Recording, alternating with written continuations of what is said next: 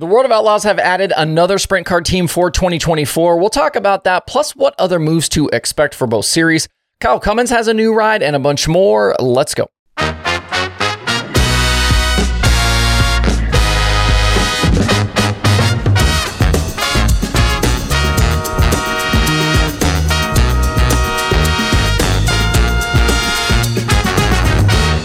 It's Monday, November 27th. I'm Justin Fiedler. This is Dirt Tracker Daily.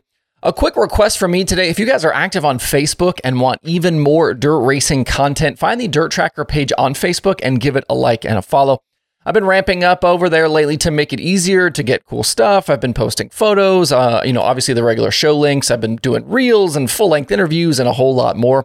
You can also find Dirt Tracker on TikTok, Instagram, and Twitter. So wherever you are on social media, Dirt Tracker is as well. So make sure to give us a follow.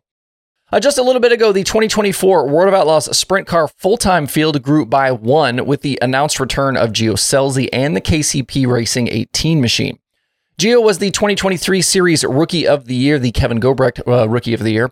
He finished fourth in the final Outlaw standings. He had a win, 18 top fives, and 49 top tens in 72 races. It was a historic rookie run as Gio's fourth place finish in the standings matched the previous best for a rookie with the Outlaws. It had happened twice before, but it was a long time ago when it happened.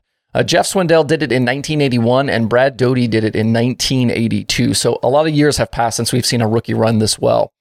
Although 2023 was his first full season on tour, Gio was no stranger to racing against the Outlaws. In total, he's appeared 241 times with the series going back to 2018. And has 6 career wins. They did only have one Outlaw victory this season at Beaver Dam in June, but they did pick up that $50,000 high limit show win at Lakeside. I think if you're a car owner, it's hard to fault Scelzi as a steering wheel holder here. He can win. He showed a ton of consistency this year, and he doesn't tear up much equipment. That's not always a common trait among some of the younger drivers. He had the 4th most top 10s on tour this year and topped some serious veterans by year's end that included Logan Schuchart, Donnie Schatz, and Sheldon Haudenschild. He joins David Gravel and Brock Zierfoss on the list of publicly committed teams to the Outlaws for next season. If you're a regular here, you watch the show or listen to the show all the time, this one shouldn't surprise you as all signs pointed to a return, and we've talked about this a bunch here in the last several weeks. In several recent interviews, including one in the Slider here not that long ago, Gio has spoken positively about the Outlaws and KCP's place in it. I think if Gio can take another step forward in 2024, I think that combined with the exit of Brad Sweet could put the 18 right in the mix next year.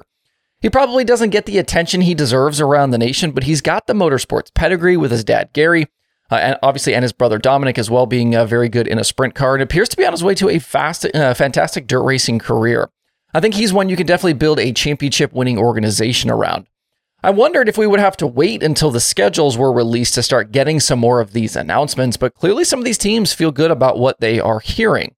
Looking down through the possibilities, it seems like the Outlaws should easily get to at least 10 full-timers for next year. We had 13-ish or 14 in 2023, depending on how you count things. Obviously that includes Jacob Allen and Tanner Holmes in the Shark car, Bill Rose as well in the mix, who missed a bunch of races.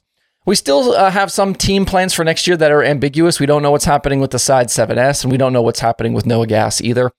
I still think Spencer Baston and the CJB5 could leave for High Limit, and I wouldn't be surprised to see Gas maybe go to a pick-and-choose schedule. As for High Limit, Brad Sweet remains the only publicly committed team, but with the chatter out there, I'd expect him to possibly get close to 10 as well. And I think they'll have some good teams and drivers in the mix.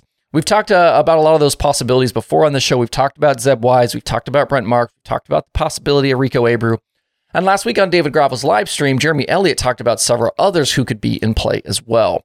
With the midweek championship returning for High Limit, you could potentially have 2 groups on the High Limit side. You could have one that runs the entire schedule and another who could just hit those Tuesday and Wednesday shows depending on where they fall in the final calendar. And we're going to talk about Kyle Larson in that group as well. He's obviously going to run all of the midweek shows and run for that championship as well. He's also going to run, I think, a sizable part of the rest of the schedule, but he's not going to run enough races to be in the mix for the championship. I think we'll have a lot of this get settled in the next 10 days or so as we get much closer to the PRI show and those schedules being released.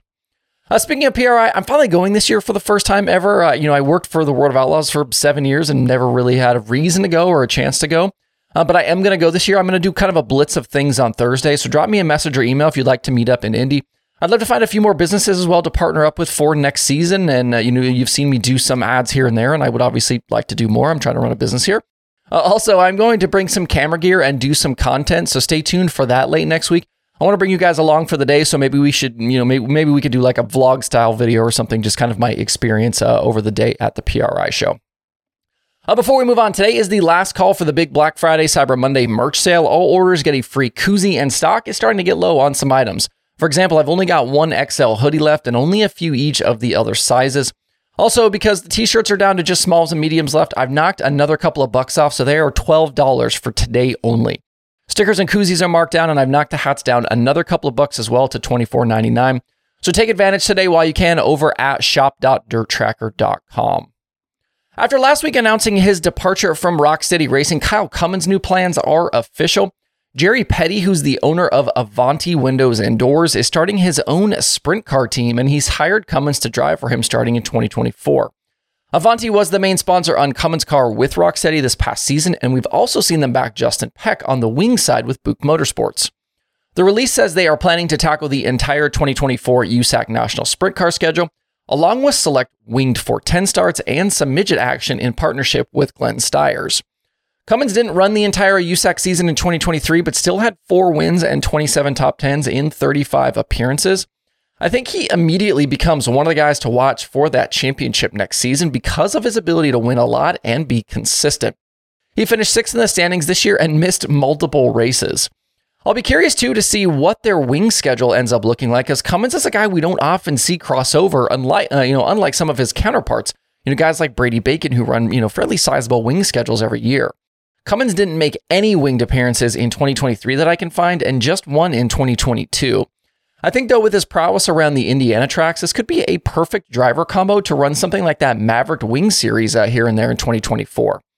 We haven't seen the USAC national schedules just yet, but things will open similarly in 2024 as they did in 2023.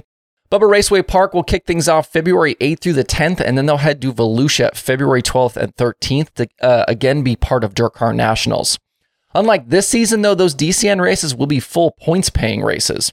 I would guess we'll see the USAC schedules at the PRI show next week, so stay tuned for those as well. That's it for the show today. Things have been pretty quiet across the streaming services, and that will continue into the winter, except for, some scattered shows here and there. We do have the iRacing or World of Outlaws sprint cars going on, so you can check that out on Dirt Vision or over on YouTube. You can see that full streaming schedule anytime over at dirttracker.com/watch tonight. Hope you guys have a great Monday out there. We'll see you right back here tomorrow.